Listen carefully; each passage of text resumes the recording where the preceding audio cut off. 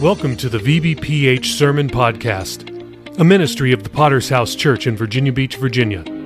All this week, for both our free and premium subscribers, we are featuring messages from the 2023 Bible Conference in Perth, Australia. The conference theme, Taking the Gospel into the Nations. As always, thanks for listening and enjoy today's sermon.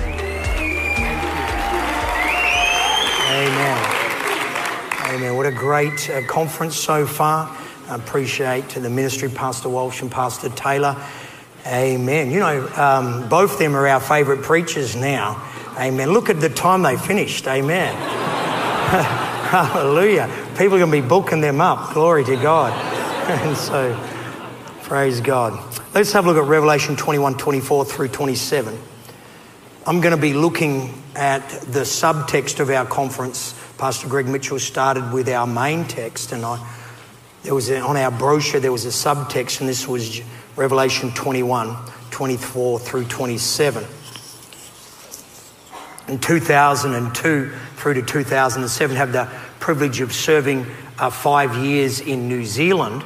And when I was there pastoring in Auckland, I asked Pastor Scott McGrath, he's pastoring in the Hamilton Church, which is principally a Māori church, if he would do an enactment of the gospel coming to New Zealand. And this is a long time ago, and he said, yes, we can do that.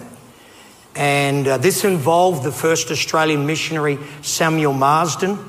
He was invited by a Māori chief to visit New Zealand, and then him preaching and the beginning of the conversion of the New Zealand people. The drama, Te Hari Nui, which means good news, was the first time I'd seen this.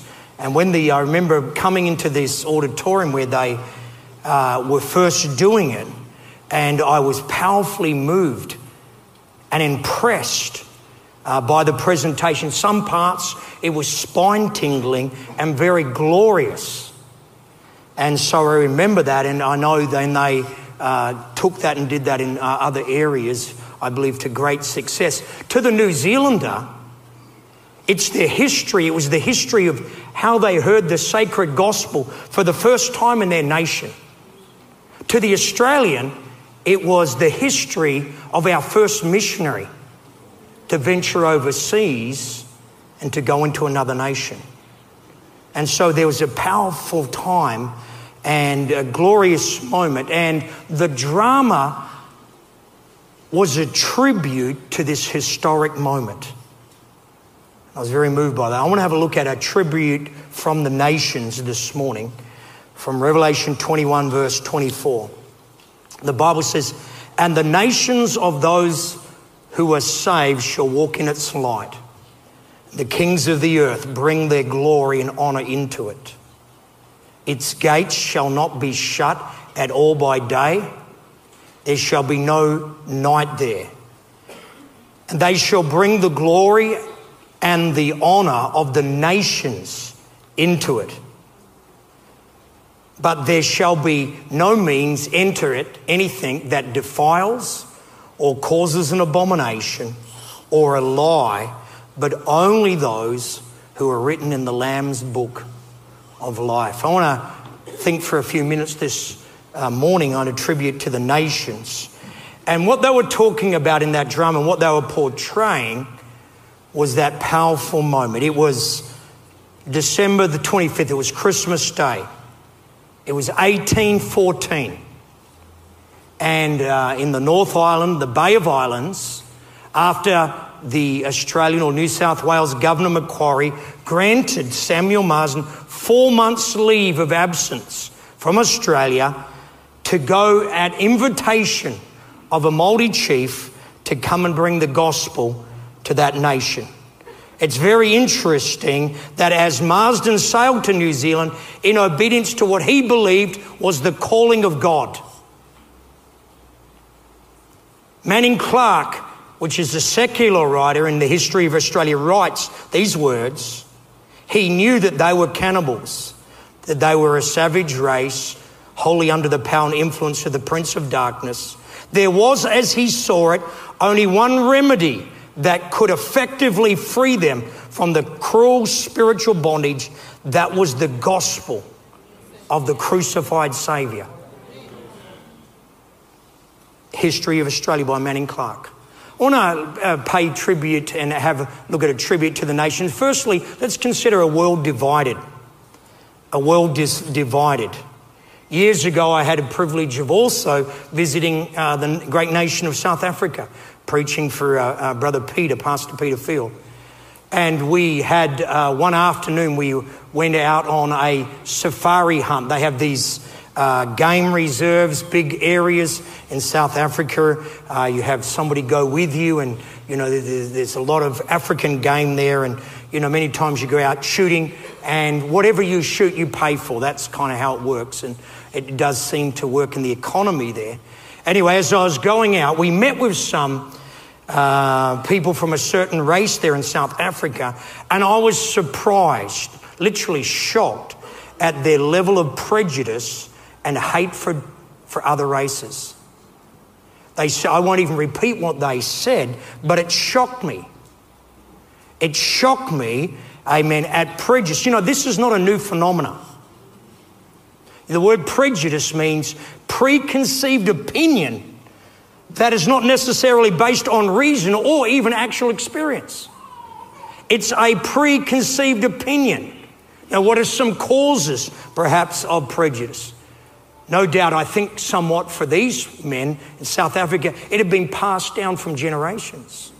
Stories that fathers had told sons, that grandfathers had told the younger, stories of violation and hurt and harm, family, social groups, friends that have been passed down. It could also be rooted in a historic event. Some of us who have read years ago the book Through the Gates of Splendor, it talks about in 1956 when 5 American missionaries went to Ecuador, and they were killed and martyred by the Wodongi tribe. They went to serve. But as you read the context around that, they said around the time of the Second World War, there was a great increase in inter-clan killings with the Wodongi people themselves. As many as 60% of all Wodongi were wiped out by other clans of their own people. They said when they traced it back and they looked at it, the killings were rooted in a breakdown of clan relationships 10 generations earlier. That's a long time, isn't it? 10 generations passed from father to son of a violation that had happened.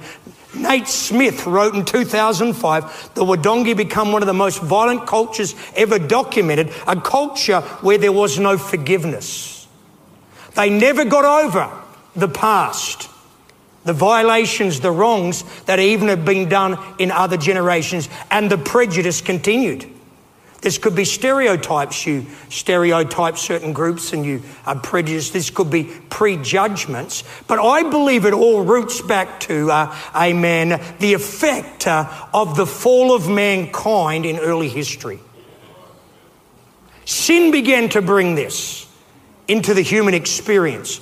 And there's interesting early text in Genesis 10:25. To Eber was born 2 sons.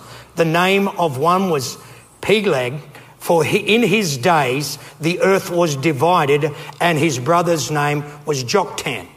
So it actually marks, in this early time in history, the earth is divided.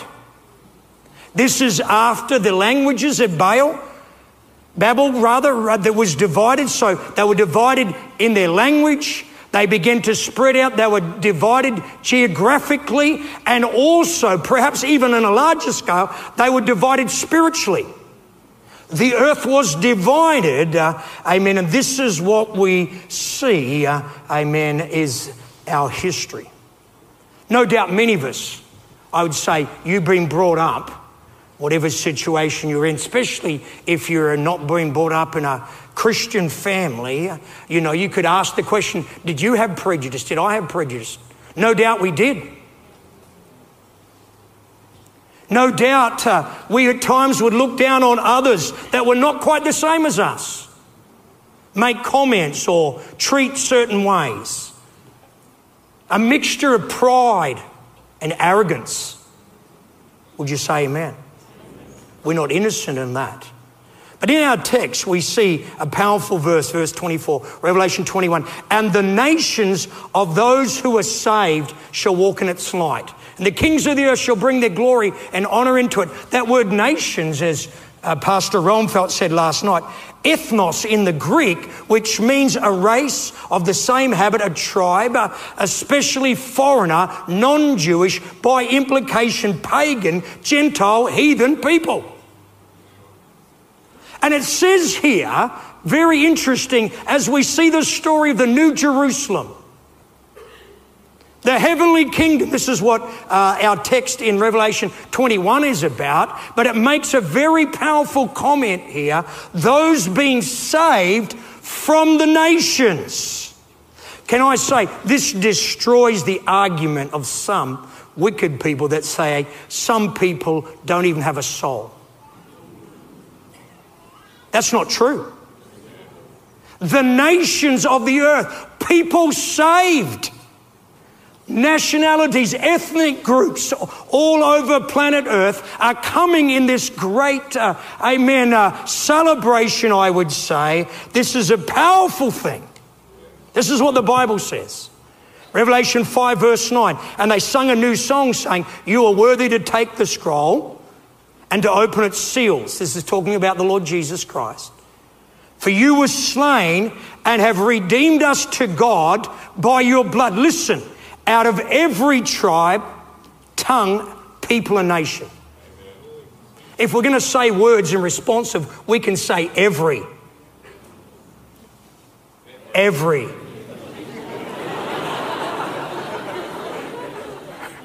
My wife says, don't do that. She doesn't like that. Amen.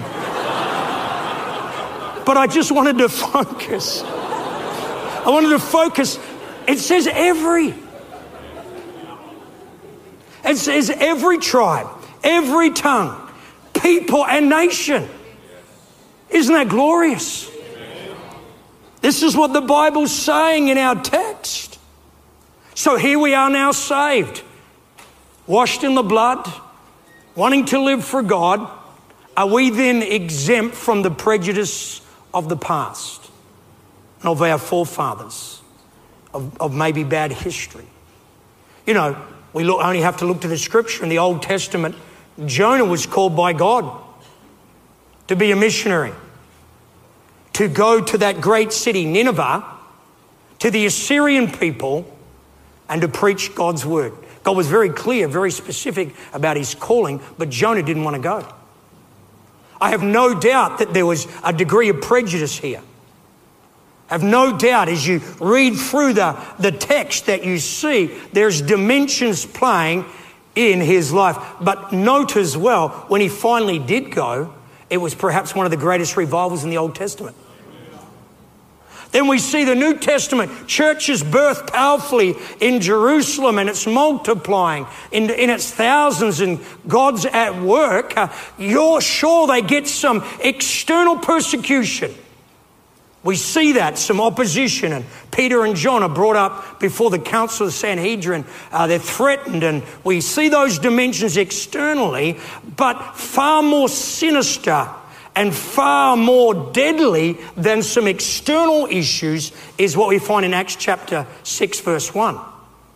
And in those days, as the number of disciples were multiplied, there arose a complaint against the Hebrews by the Hellenists because their widows were neglected in the daily distribution. That word complaint means a murmuring, a secret displeasure, a muttering, a grumbling. This is the literal seedbed of a split in the church. What we're seeing here, it seems like there is some degree of things not being fair, or perceived not being fair, and we see that this could undermine a great work of God in the New Testament. So this is where the rubber meets the road. These in the Old and New Testament are the people of God, but we're dealing with some deep issues of the human heart. The sin nature tries to alienate one against another. I read a interesting article. It says why Pentecostalism, multi-ethnic beginning, floundered.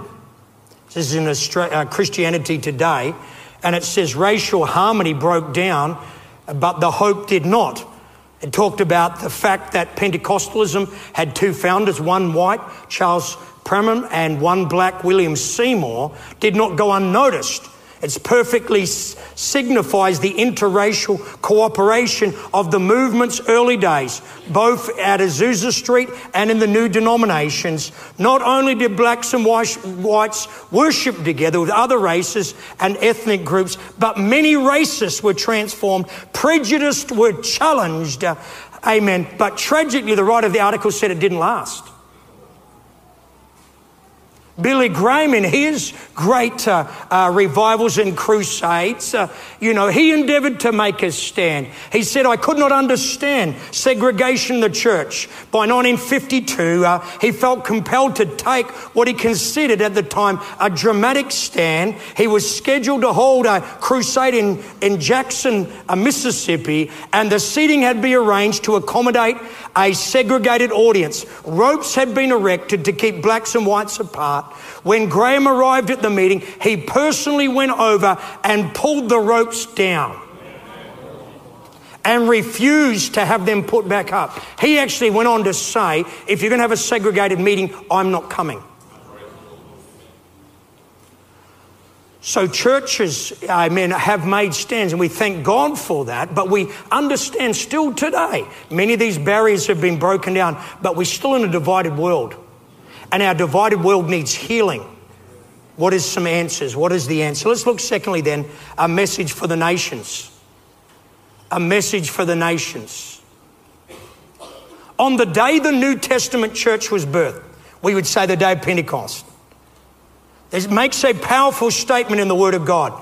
Acts 2 verse 5, and when those that were dwelling in Jerusalem, Jews, devout men, listen, from every nation under heaven. Acts 2 verse 8. And how is it that we hear each in our own language in which we were born? So the very birthday, you could say the day of Pentecost, the Holy Spirit empowering his believers, was a multinational, multilingual event. That very day that God chose. Sure, no doubt, it was still principally Jewish in nature. And why is that? Well, there was a principle. Romans 2 verse 10, Paul talks about it, and he says, but glory, honor, peace to everyone who works what is good. Listen, to the Jew first and also to the Greek. You'll see that written throughout the New Testament, that God, went and allowed the gospel to first come to the Jew and then to the Gentile. So the day of Pentecost, even though it was principally Jews from all nations on the earth, God chose that day, as a multinational, multilingual event. He did that deliberately. Very powerful. And then you see a landmark moment in Acts chapter 10 now. Peter, a Jewish believer who's been saved, a disciple of Jesus, an early leader of the church, has the vision of the sheet from heaven. And God gives him a vision and begins to interpret it. And the Bible says in Acts 10 verse 34, then Peter opened his mouth and said, in truth, I perceive that God shows no partiality. Think on that for a moment. God shows no partiality. But in every nation, whoever fears him and works righteousness is accepted by him. This is a powerful revelation moment. God showed him a vision on purpose. Sure, it was a multinational, multilingual event, the day of Pentecost, but still many of the Jews felt that the gospel's principally to them. And we see a revelation in Acts 10, the vision of the sheets, arise and kill, you know the story, and then these men come from Cornelius, asking for Peter. Acts 10:20, arise therefore, go down and go with them. Amen. The Holy Spirit says, doubting nothing. Why? Because I've sent them. I've sent them. So this is a divine or heavenly determination that God is into saving the nations of every people group. That God divinely endorsed it at Cornelius' house. Acts 10:46. For they heard them speak in tongues and magnify God. These are Gentiles. Then Peter answered, can anyone forbid water? That these should not be baptized who have received the Holy Spirit just as we have? So as Peter is preaching to the Gentiles, to Cornelius and his household, the Holy Ghost just comes in that place.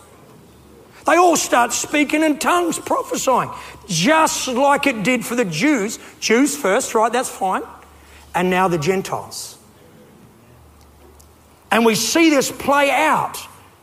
And he's surprised in many ways that God interrupted his sermon.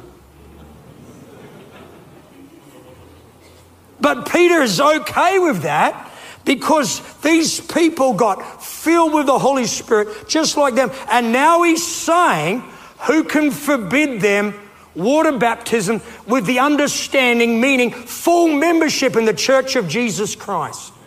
For every Gentile believer who would repent and turn away from their sins, they can have full membership in God's church. Amen. This was the revelation that Peter had. And this is a message that resonates still to this day. I shared when I first saw the Hamilton Church do their drama play and their reenactment of the gospel coming to their great nation. Deeply moved by that and rejoiced in what God has done both for the Australian and the New Zealander. But I remember when in 2009, after I'd come back from New Zealand, we're doing an early Easter march in the city. And we're marching and then we're portraying the death, burial and resurrection of Christ. And as we're there, it's a big crowd. It's a Saturday. It's Easter Saturday. This is probably the first time I think that we had done that. And Pastor Payne was here with us. And my job was, as the assistant at that stage, I preached the last shot. So we'd marched around, different people had preached. You got to remember, in those days, we very rarely did altar calls on the street and asked people to lift their hand. And actually had a proper altar call on the streets. It didn't really happen. And so I remember I'm preaching away and talking about Jesus' death, burial and resurrection. And I made a concluding statement and I said, it does not matter what nationality you're from, what race or what background you have come from, Jesus Christ died for your sins. And as I said those words, people were arrested by the Holy Spirit. I felt something move in the spirit realm. People were just touched, impacted, arrested. Then I said, bow your heads. I don't ask people to close their eyes because it's not going to do it on the street. Because someone's going to mug them, amen. I don't want to do that. Just bow your heads just for a moment. And I said, if you want to receive Christ now, you feel God. He reached out and people started putting up their hand. Boom, boom, boom, boom, boom, boom, boom, boom. Then called them forward, had a powerful altar call. But there was a key there. I said those words, I believe inspired by the Holy Ghost. And God took that because it's a message that resonates. I'm concluding afresh. God is into saving the nations. We started out of that a Christ for the Nations outreach. We've done that in a number of cities, a number of areas, with that thought in our mind that this is the heartbeat of God. So it's the heartbeat of God. God is into it. But how many know hell hates it? hell opposes this very powerful dynamic. You know, we get a picture and a window into this in Acts chapter 22, 21 and 22. And this is Paul giving a defense in Jerusalem, the Jewish people. He speaks to them in the Hebrew language. They quiet and write down. They listen to him. And then he said to me, this is the Lord saying to me, depart, for I will send you far from here to the Gentiles. And they listened to him unto this word. And then they raised their voice and said, away with such a fellow from the earth, for he is not fit to live. What a reaction. It's almost hell just reacts. These people react in such a violent manner to Paul saying what? God loves and cares Gentile people. God has actually even sent me to be a missionary. And hell immediately raises its ugly head. Hell hates that message. Well, if hell hates it, then we love it. Can you say amen? Hallelujah. Pastor Wayman Mitchell made a comment at the Prescott Conference 2011 on the Friday PM. He said, I've long believed that there are unique qualities, mentalities and dimensions about our fellowship that has positioned us around the world for what he, that's Jesus, is yet to do. I was intrigued by those words. I wrote them down and I got to ask him a little bit later, personally, a little bit about it. And I said, what are these unique qualities? What are some of them? And straight away, he made a comment. He said, number one, we're a blue-collar fellowship. We're common people in our churches. Number two, he says, we're an integrated fellowship of nationalities. He said, this is powerful in all our churches. And if you ever travel around, you see the integration of many races in our churches. And then he says, number three, there's a release of common people for the ministry. We're a lay movement. But I highlighted the thought that we're an integrated fellowship of nationalities. Again, going back to our text, Revelation 21:24, and the nations of those who have been saved shall walk in its light, and the kings of the earth bring their glory and honor into it. Its gates shall not be shut at all by day. There shall be no night there. So in this great city, in this New Jerusalem, it has an open door policy. Nations can come in and go out. No people are locked in it. It's not a prison and people are not locked out. That's what it says in our text. This is where we're going. Paul delivers this message when he's speaking to the Greeks in his Athens address. He says in Acts 17:24, and he has made from one blood every nation of men to dwell on all the face of the earth. And he's determined their pre-appointed times and boundaries of their dwellings. In other words, God has plans for ethnic groups, for nations, for people groups, and God has timing. And God loves the nations. It was just in June, not even 12 months ago, we had our last conference. And we had the privilege of making a special announcement of a wonderful couple to go into a new nation on planet Earth. Steve and Steph Lassie to go into Pakistan. They've been there. They've been established.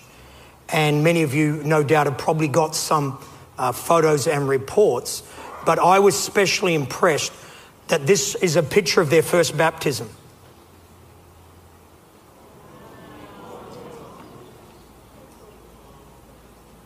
Some beautiful people there. Can you say amen? And then if you flip to the other one, that's their church service. I think Steve would say that's 3 weeks been open. Listen, what this text is saying, there's pre-appointed times in God. pre-appointed times in God.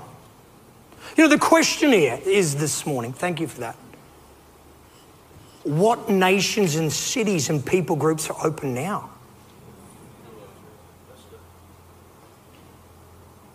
What cities could you and I go to? What people groups right now is God moving upon? We need to be sensitive to that. Many of us know that in the 20th of May 2002 was the formal independence of East Timor from Indonesia, become an independent nation. I remember after that, no doubt numbers of people that are sensitive to God and the things of God began to feel we need a church there. This new emerging nation are looking for some help. They turn towards Australia. Australia helped support them in their independence. Economic aid, military aid, other aids coming there. And I remember talking to Pastor Payne and said, Pastor, we need a church there.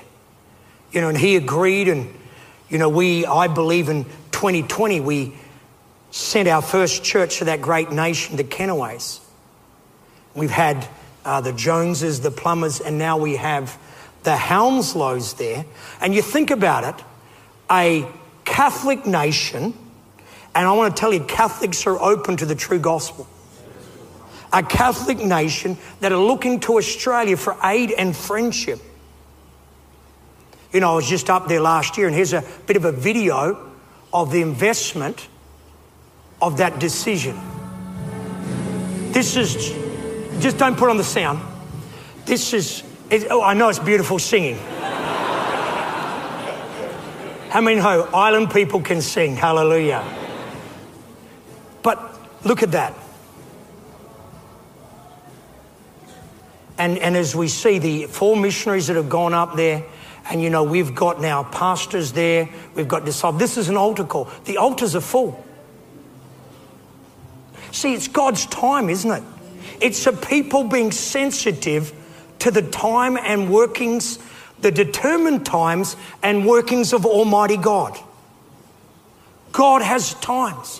What other cities and nations right now need somebody to go?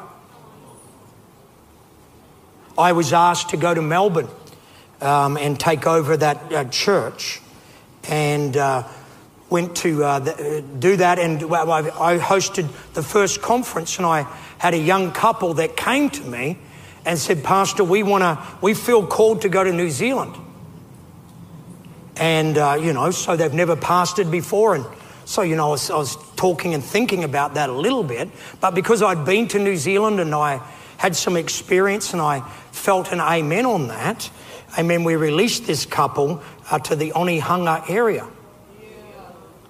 Do you know, the former pastor had said, I will not send you there and I have no interest in it. Pastor Dan would say, unless somebody had a heart for the place. Look at it now. This is just a month ago when I was just there. Again, just don't have to put on sound. But this is just...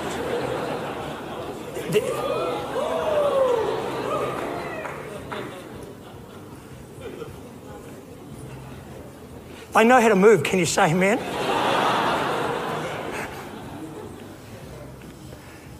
So, isn't it interesting? What if we missed that? What if Dan and Beck didn't go? What if I wasn't prepared to send them? Did you think about it? That is a tragedy. See, God's got preordained times and places for nations. The question is, are you just reaching people that are like you or think like you or look like you? Or are you hearing something deeper? A message from the heartbeat of God, a gospel for the nations. And are you sensitive to God's time and His timing? I want to bring it to a close with a tribute brought. What our text about the New Jerusalem, it is really talking of the kings of the earth bringing tribute before our Lord. The word tribute means a contribution, a wealth that a party brings to another as a sign of submission, allegiance, and respect. You know, the ancient Persian Empire was an example of an ancient tribute empire, one that relatively few demands on the non-Persian subjects other than the regular payment of tribute, to which was gold, luxury goods, animals, soldiers, and slaves. However, failure to keep up the payment had dire consequences. You know, we read throughout the Bible this was true. Sometimes when Israel had sinned grievously, God sold them into the hands of their enemies and they had to give tribute. We know when they were at their zenith or at their height under King Solomon that the nations of the earth brought tribute to Solomon. You can read it 1 Kings 4 verse 21. And they brought tribute and served Solomon all the days of his life. So these bringing of tribute would be the best from their lands, the best of their goods, and would present them before the sovereign. It could also be a tribute of words, that words were brought. No doubt we all saw this last year with the passing of Queen Elizabeth, how leaders from all over planet Earth gave tribute to that honourable, godly woman. Whether, I've got quotes from the Pakistani Prime Minister through to the Saudi Arabian king to doesn't matter what country, they brought tribute in their words. So you can bring a tribute in goods, you can bring a tribute in words, but also there's another dimension of tribute. It's bringing something from your culture, your singing, your performance as a gift to a sovereign. Again, going back to last year, with the late Queen's funeral, everybody remembers the role of the mass bagpipes and drums of the Scottish and Irish regiments. When they were going down in that great procession, they were playing all the way. Not even English, but Irish and Scottish, honouring a sovereign. Very powerful. So, going back to our text, this is a last times or end days event. Verse 27, and there shall be no means anything that enter it that defiles or cause abomination or lie, but only those that are written in the Lamb's book of life. So very clearly, the unsaved of mankind are not entering. However, this is talking about those born again, washed in the blood. These nations, these people are saved. From all the nations, blood washed, and they bring the glory and honor of the nations into it. I was thinking, you know, you bring it before God and Jesus Christ, and they're bringing tribute, probably gold and silver and even food are not the currency of the day. What are people bringing? What's of value then? What is the true riches? The wealth of the nation, and the nations, no doubt, is its people. They're bringing something of its distinctives from each people group. Its life, its spirit. And they're bringing it before God. Very, very powerful. As I bring it to a close, where will you feature on that day? What will you be bringing before the King? Your best? Then I even Googled out a little bit. What will the Australian Fellowship bring on that day? What will Australia bring? What will Australia bring to the Lord on that day? Do you know the history of our nation? European settlement, 1788, with the first colony. Do you know it was only 21 years before we sent our first missionary to another nation? It as I said, Samuel Marsden, 21 years of an infant baby nation. You know, our fellowship founded here in Perth, 1978. It was only between 5 and 6 years of this church even starting, we were sending our first missionary overseas. 5 to 6 years.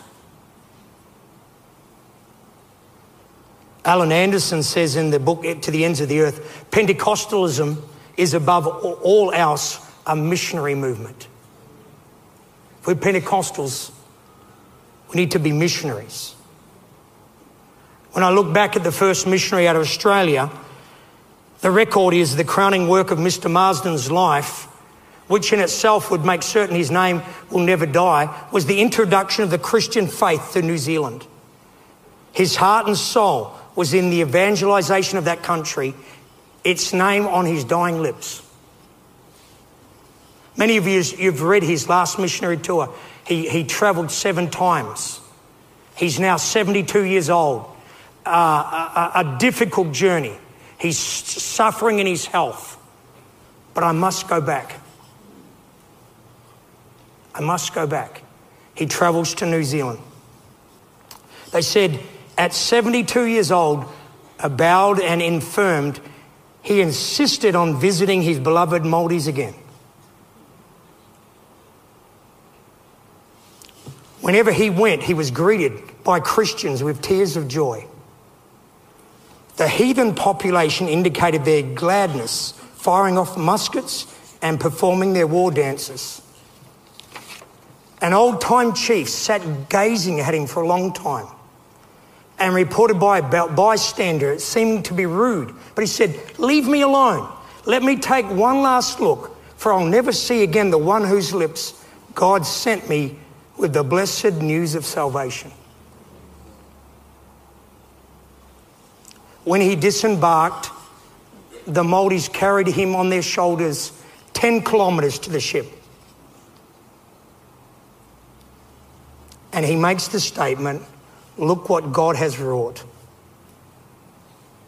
You know, in closing, the scripture says in Psalm 2 verse 8, "Ask of me and I'll give you the nations. And the uttermost parts of the earth is your possession."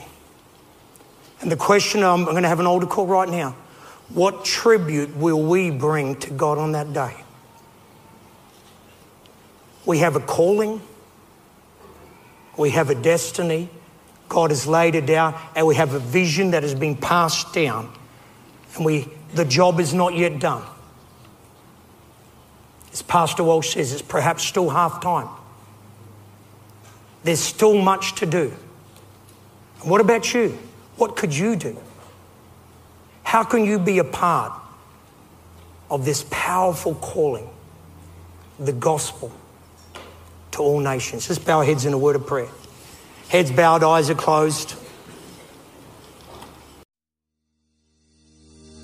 Thanks again for listening to the free version of the VBPH Sermon Podcast, where we post sermons on Mondays, Wednesdays, Fridays, and Sundays. We also have a premium version of this podcast, which posts sermons and interviews every single day of the week. So why would you want to subscribe?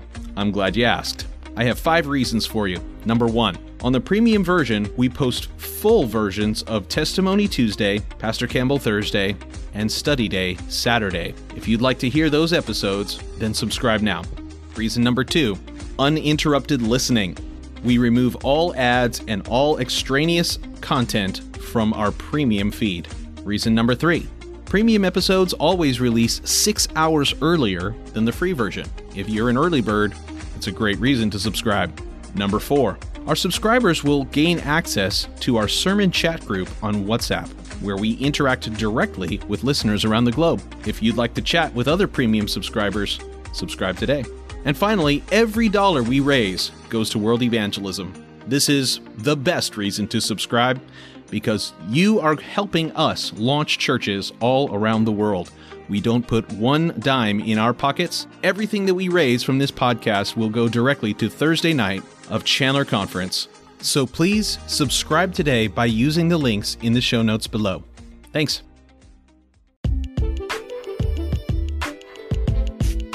Thank you so much for listening to the sermon podcast of the Virginia Beach Potter's House Church. Were you blessed by today's message? Let us know. Please leave us a rating on Apple Podcast or on Podchaser. We'll be back next time with another life-changing word from heaven. God bless.